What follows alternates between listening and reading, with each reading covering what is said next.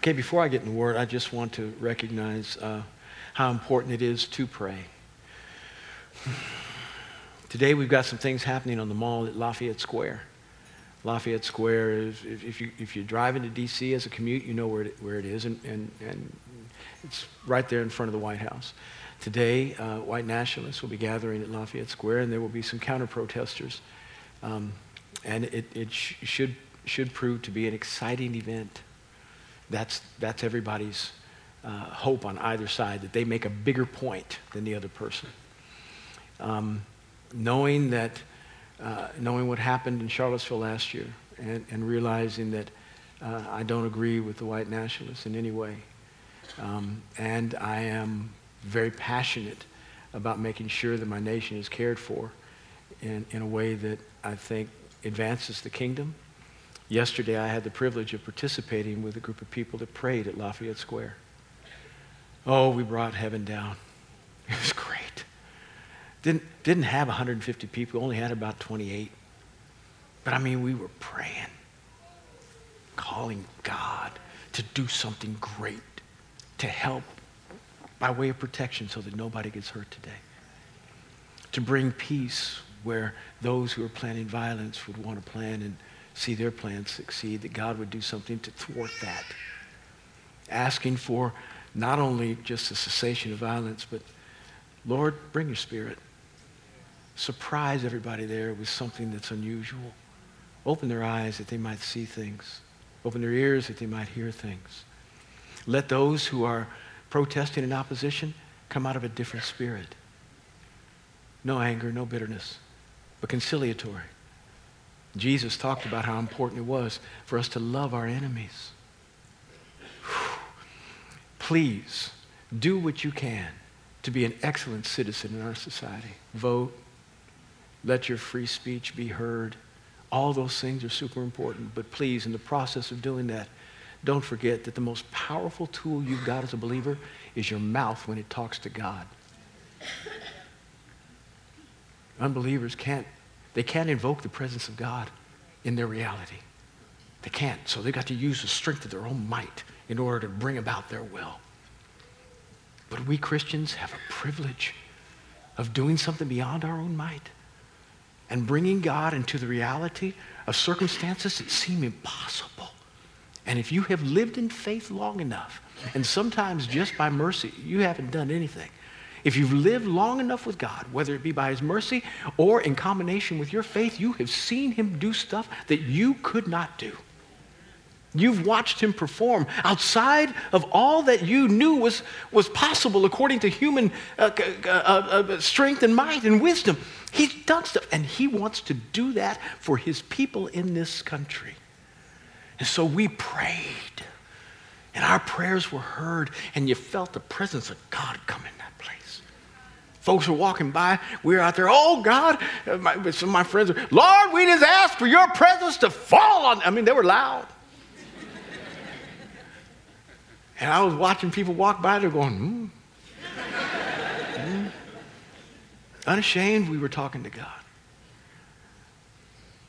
And so I want to end this moment with letting you understand that our voice makes a difference when we talk to God. And it's not just Christians' voice in terms of the broad brush idea of what it means to be a believer. But I'm talking about your voice as a part of this church in particular. Why? Because when we pray about unity with respect to ethnic diversity, we don't pray just because it's theologically correct. We pray because we live it. Do you know how much more power it has when people who are asking God for something that not only is theologically correct, but they are experiencing? Do you know how much conviction rises out of a person's soul? You look at the people in the Bible who got their prayers answered. Daniel, Ezekiel, Jeremiah. Other people cried out to God, but these folks were living it. God does something for the people who cry out to him on the basis of their witness. And because we build like this, and I can't build any other way, though I might want to, I can't. God won't let me build any way except with diversity. And it's hard, it's slow. You got cross currents of culture bumping into one another all the time. But better this because we can say something to Lafayette Square. Better this for us than going the other direction. It doesn't mean that we are any better than any other congregation, but this is better for us. And as a result, we have a unique voice. We have a unique voice when we talk to people and we talk to God. Thus, I needed to talk to him yesterday at Lafayette Square. Would he have heard me in Chantilly? Yep. But when my feet were placed on that property, something else was done in the Spirit.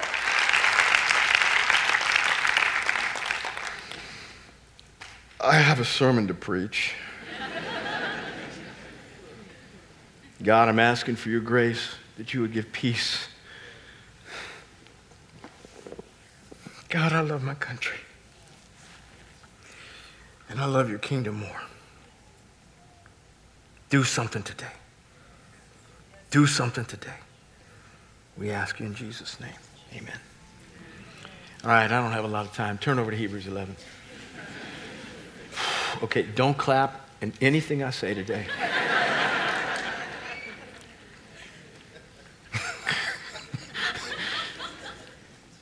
Faith to move forward. We're going to talk about Moses today. Moses' decision-making. Moses' decision-making. Hebrews 11, verse 24 through 29. Hebrews 11, verse 24 through 29. By faith, Moses, when he had grown up, refused to be called the son of Pharaoh's daughter, choosing rather to endure ill treatment with the people of God than to enjoy the passing pleasures of sin, considering the reproach of Christ of greater riches than the treasures of Egypt, for he was looking toward the reward. 27, by faith he left Egypt, not fearing the wrath of the king, for he endured as seeing him who is unseen. And by faith he kept the Passover and the sprinkling of blood, so that he who destroyed the firstborn would not touch them. And by faith they passed through the Red Sea, verse 29, as though they were passing through on dry ground. And the Egyptians, when they attempted it, were drowned. Lord, help us as we study. Two things on this passage about which I'd like to talk to you. One, what it means to grow up. Secondly, what it means to grow into. Moses had to grow up. Oh, he had a confused background. He was the son of a Jewish couple named Jochebed and Amram, born while the people of Israel were enslaved in Egypt. And it was a hard time for the people of Israel. Pharaoh made it doubly hard because the Israelites were multiplying. They were prolific in their ability to replicate themselves. And the Egyptians were very intimidated. And they said, listen, these people are going to outnumber us in a minute. Then they're going to try to take us over. So we have to bring some population control measures into play. And they decided to go ahead and kill all the male babies that were born. Horrible decision. Horrible. You can't ever find yourself in a place of decency when you're treating children bad. And that's out of the womb or in the womb. Either way. And those who have found themselves trying to navigate a difficult decision of pregnancy and made a mistake and ending it, there's mercy for you. There is mercy. We love you. We want to help you through it. I know it's hard, but it's nonetheless wrong. Either way it goes, God always defends the defenseless. Always. And anybody who wants to be on his side works with him in that. The Egyptian midwives who helped the Hebrew women give birth were given the command. If it's a boy, when it comes out, you tell the soldiers and they will kill him. The Egyptian midwives, it says, they feared God. They wouldn't do it. Out comes Moses, baby boy. Jochebed is so happy. But she realizes, you've been born at the wrong time, boy. Oh, that I wish you were a girl. For 3 months, she hid him. But you can't hide a crying baby long. Somebody's going to hear. And they're going to say, which one is it, a boy or girl? And somebody's going to tell.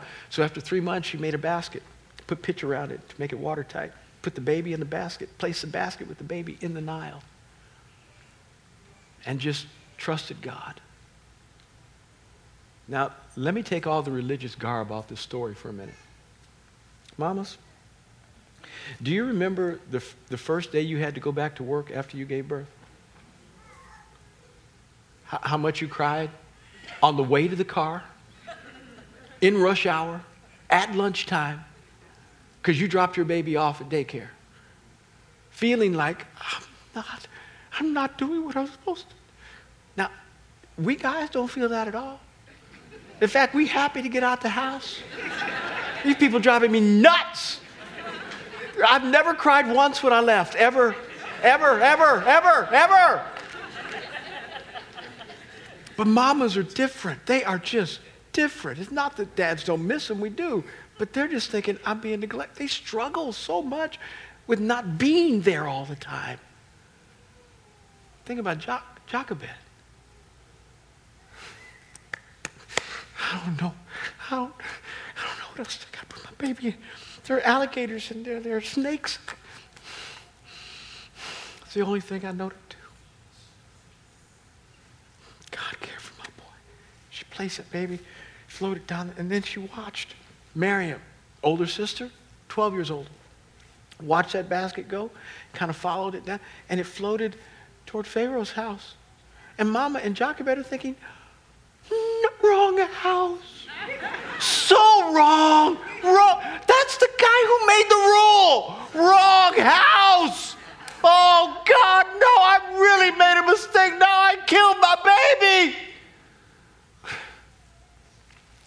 Pharaoh's daughter was taking a bath, sees this basket floating down, and hears this. And she, what in the world, goes and gets the baby in the bath. Who would? And she has mercy. And brings the child and makes him a part of her household. Jochebed's thinking, okay, that worked. Thank you, Lord. Miriam, who's following the baby, realizes that Moses needs to be fed. He's missed a meal. She says, ma'am, if you need one of the Hebrew wives, mothers, to nurse a baby, I can help with that. Pharaoh's daughter said, wonderful. Here, you take the baby, go bring it to a mother who can nurse, and we will pay her. So Miriam takes Moses back home with a check. Does it get any better? Does it get any? I mean, mamas, when you pray, when you trust God, it might not look good. It might look like your babies are going in the wrong direction, winding up in the wrong spot. You keep praying, and God's going to do something because you talk to him. Yeah, Moses was nursed by mama, Hebrew, had Hebrew blood flowing through his veins, genetically Hebrew, but now he was growing up culturally Egyptian. A man of privilege while his people were suffering in slavery. Tension, dissonance in his soul. He didn't know what to do with this. It doesn't seem right. People like me, they don't have the privilege. Is there something, Lord, you have? I don't know. Am I here for a reason? Maybe. Gosh, one day he walks out to go look at how his people are doing. He's 40 now. It's been 40 years of struggle. And he sees an Egyptian taskmaster beating up on a Hebrew slave. And he looks around to see if anybody's looking. And then he kills the taskmaster, buries him in the sand, thinking he had done something really, really good. He goes on back home. A couple of days later, he's out looking over his people again. And he sees two Hebrews fighting.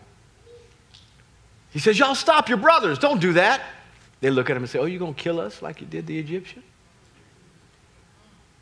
He realized he had made no friends when he did it, though he thought he should have. The Israelites were not going to overlook 40 years of hypocrisy for one valiant act. Yeah. Dude, you have been there in that big house, living like a king because you are a prince. You're a son. You've been adopted. And we've been struggling out here for 40 years, and you think a couple of visits along with one deliverance is going to wipe away all of your hypocrisy? Dude, we don't trust you. You're only doing this because you want to strum the strings of significance in your own soul. You're not really trying to help us. He gained no favor with the Israelites. And now the Egyptians have heard that Moses killed one of the taskmasters. And he knows, I have no refuge anyplace. They're going to get me in Egypt. The Israelites don't receive me. I got to go. He runs. And he's running directionless. He just knows he has to leave home. And he winds up at a well. And at this well, it's a place where all the shepherds would come to water their sheep at the same time and remove the stone that blocked the well at one time so that it didn't have to be moved consecutively all day long. So everybody knew when it was time. As he's at the well, some shepherdesses come, females, with their sheep to water. At the same time, some other shepherds come, males, to water their sheep. And they start treating the females poorly, abusing them, pushing them aside. Moses sees this injustice. He begins to act on their behalf and dispatches of the men. Very courageous. And the females look at him and say, thank you. They were so grateful that they brought him home. They said, Daddy, he helped us.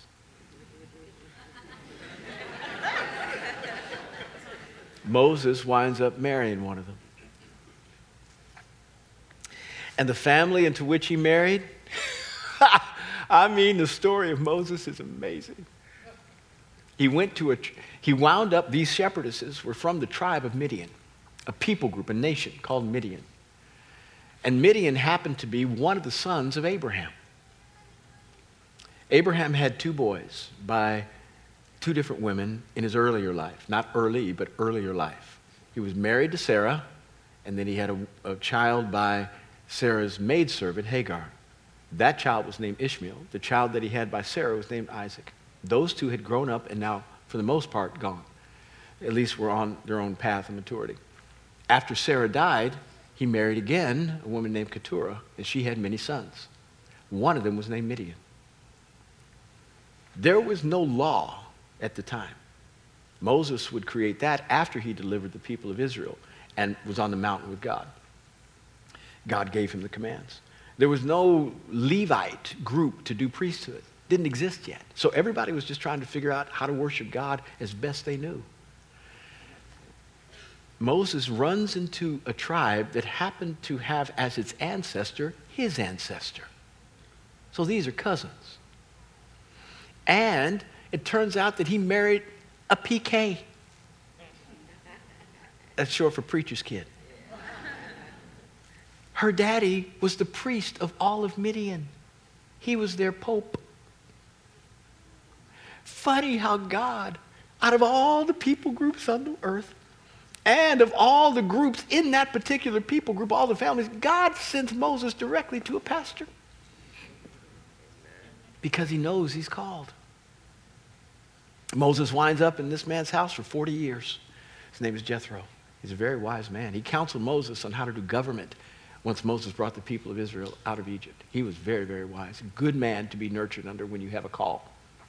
Moses is out caring for the sheep one day, and he's on the mountain, and he sees his bush. It's burning, but there's no smoke coming from it.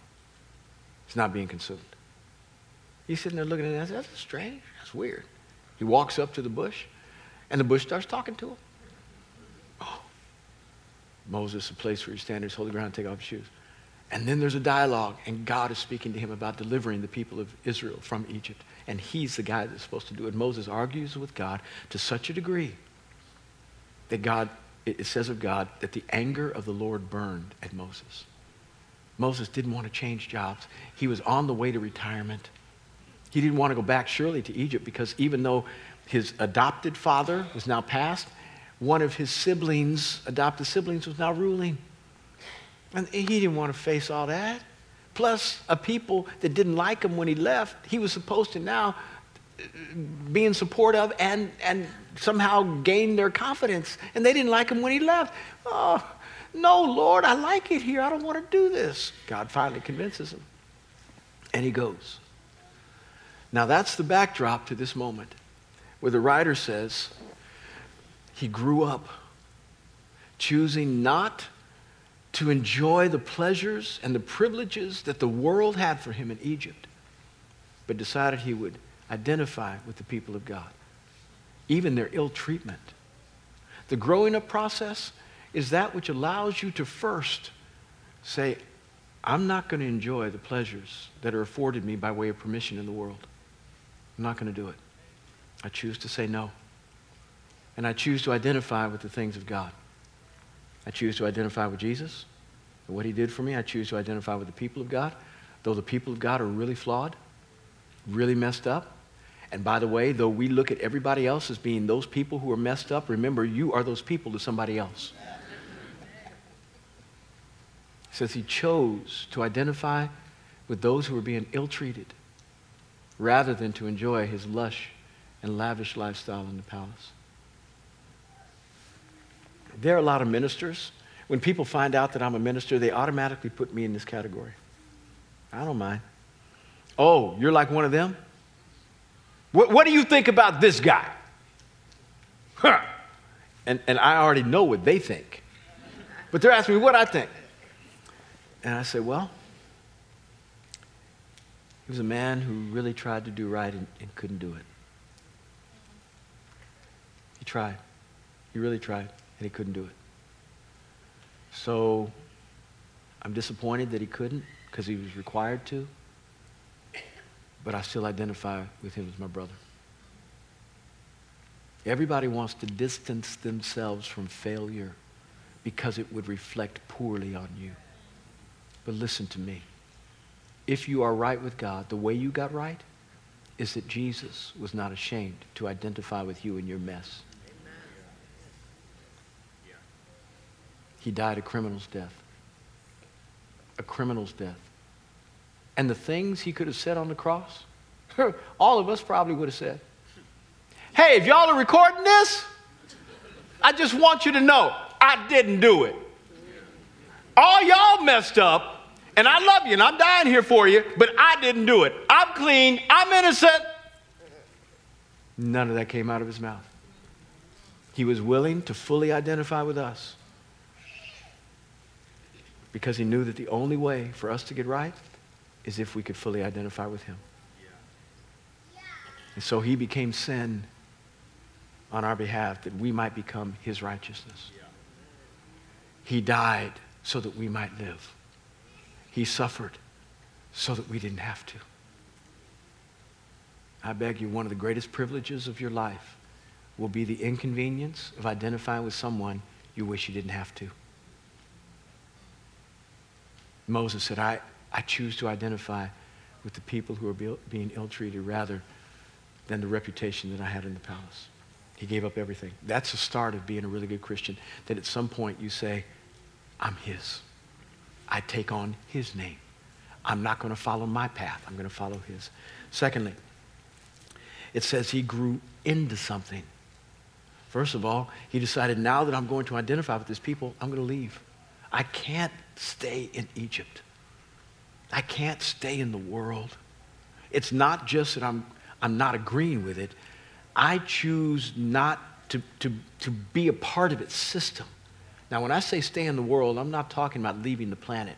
I'm talking about leaving the system that runs the planet and becoming a new citizen, a citizen of the kingdom, so that you now function by different mores and different systems.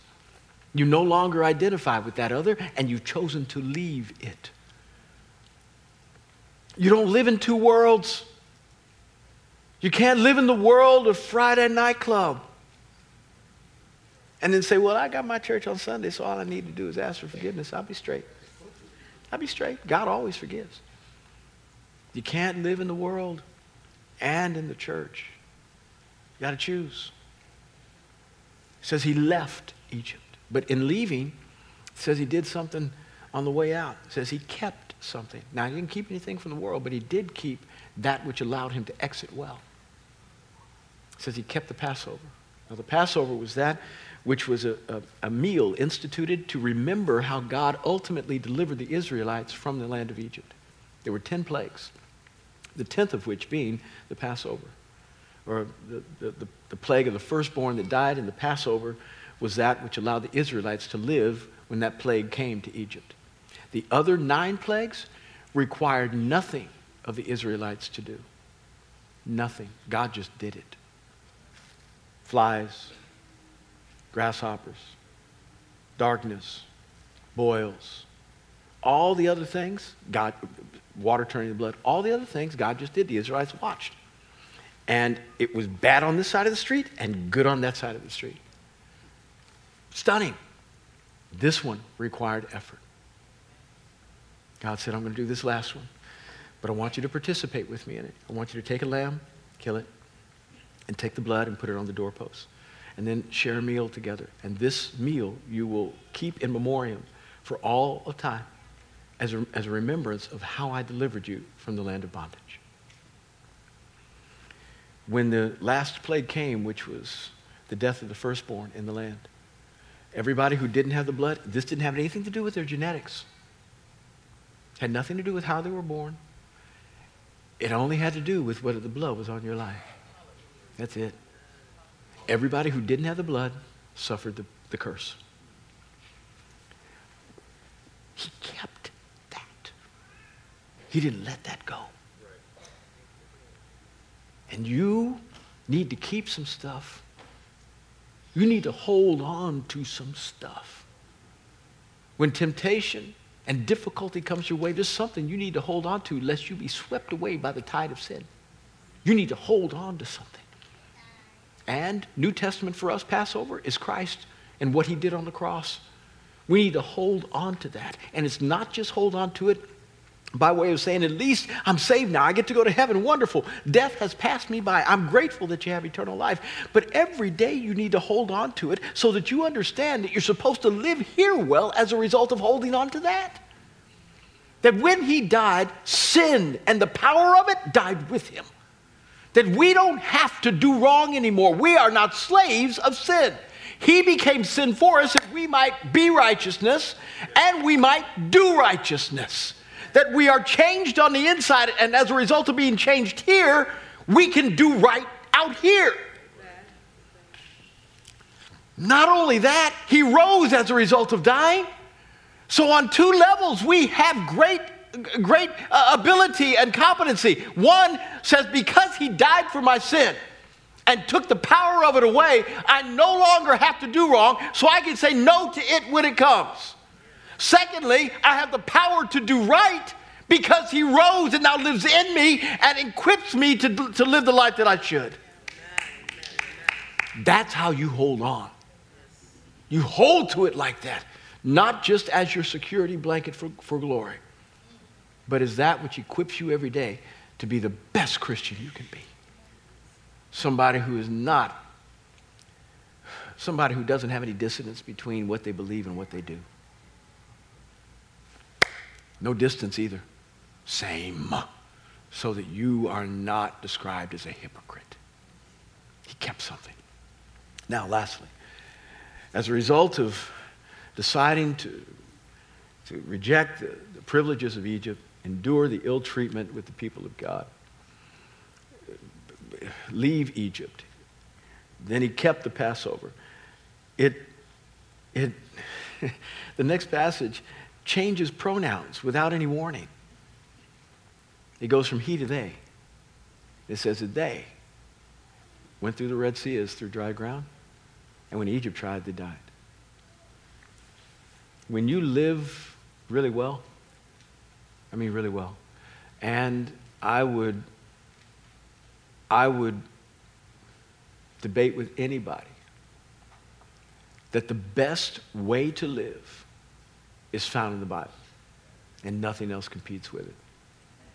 Nothing, not even close. Somebody who lives according to the principles that are found in Scripture, all of them, as best they know how, is the best version of human on the planet. They serve humanity. They sacrifice themselves for the benefit of others. They go through trials and difficulty with smiles on their face. They don't complain. They look at their difficulty as that which they are privileged through which to go because they get to suffer with Christ. Every day they're rising, trying to figure out how their lives can serve humanity. They love, they serve, they're kind, they're more patient. Best version of human ever. The problem is we don't have many people that do it.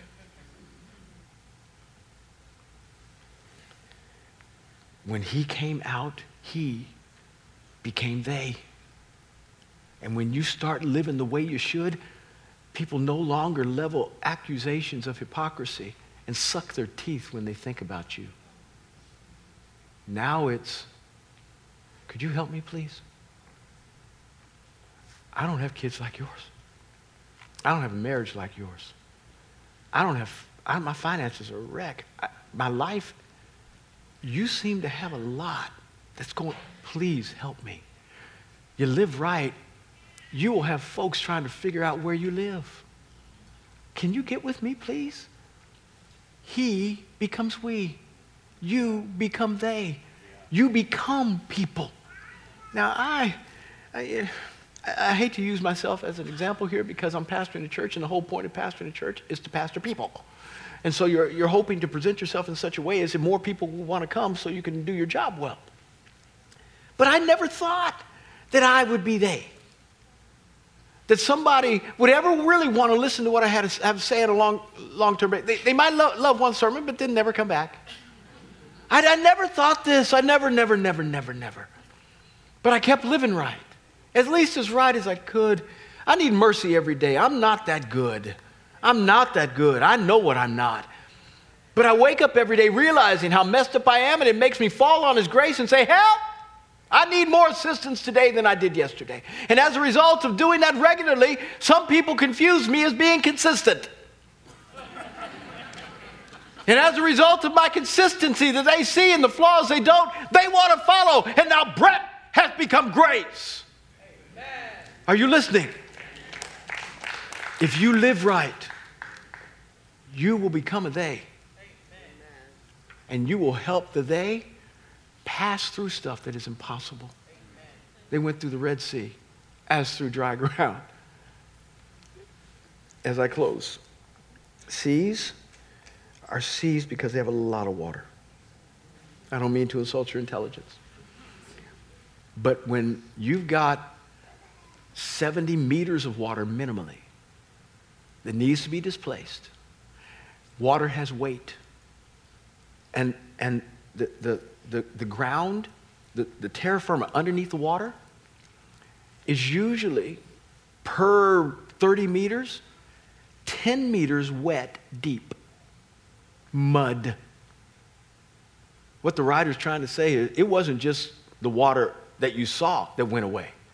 It was the water you didn't. They went through on dry ground. Can you imagine 2 million people and their animals walking through the same spot and not getting caught? So amazing was this miracle, such that everybody got to experience it together. The individual thing that happened when they got saved, meaning when they came out of Egypt, was that which allowed blood to be put on individual houses. It's not like they all came into one major building, at the Colosseum of Egypt, and then blood was put on the door, and then everybody got saved. It was an individual miracle that had corporate impact. Every individual house got saved, but because every individual house was connected through family, they all got saved. They all got the same message. Great. This was the first miracle through which they all got to experience it together and feel like we are coming through this as a nation together. We're getting to experience this together. We're walking through a sea on dry ground. Wow! And then when they get on the other side, the sea is still open. They're thinking, well, what's that for? Well, Egypt had come after them. This is why God had to open up the Red Sea. Moses had been led by God to camp at the Red Sea, a circuitous route, not the direct route to which they were trying to use to get to the promised land. This was different. And Egypt tried to come back and get them. And everybody was looking at Moses saying, you are a fool of a leader. Why would you lead us to a box canyon like this? We got 600 chariots that are coming after us. Tanks. That's what chariots were. That was their version of tanks. Coming after us. What kind of leader leads 2 million people to a box canyon? You got water behind us, hills on the other side, and Egypt there. You're terrible. We are getting a new leader right now. We're going back and we're going to vote. You're out. You're not even on the ballot. We're finding somebody else. And we're going to go back to Egypt. That's what they said.